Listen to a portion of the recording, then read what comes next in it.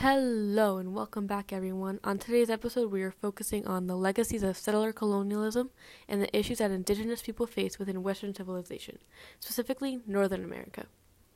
Now, it has been a popular topic as time has gone on to talk about how throughout the American education system, we have been made to believe that the relationship between the indigenous people of America and colonizers were great, and that those who came from Western civilizations helped modernize the Native Americans.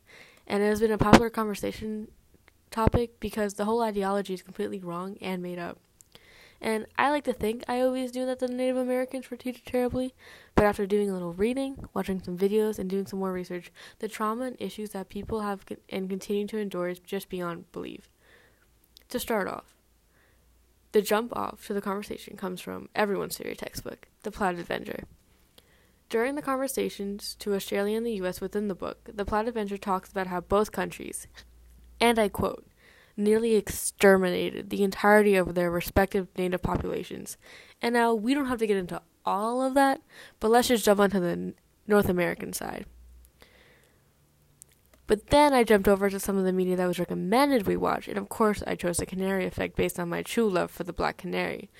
But within that, I found so many worse things than I ever could have imagined for the Native American community, including the fact that Betty Boop is based off pure racism. But being serious, the film itself brought up so many events that I didn't know even happened. From the Sand Creek Massacre to the boarding school experiment to some of the most recent tragedies, the Cheyenne River Reservation suicide pact, Native Americans must face tragedy after tragedy that is due to the foundation of colonial settlement within their nation.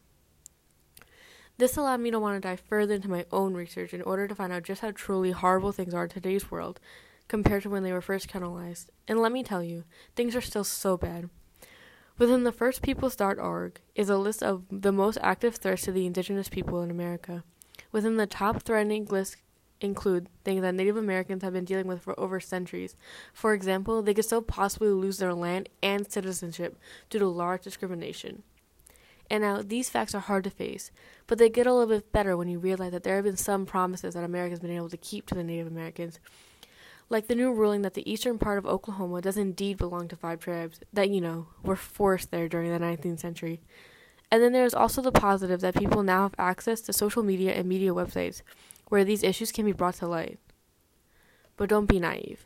Just like this podcast and my life, the world is still a mess, and it owes a lot to the Native Americans and